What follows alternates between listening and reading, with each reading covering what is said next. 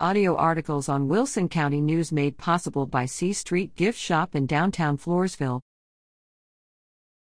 Brahma's Stand #Uvalde Strong.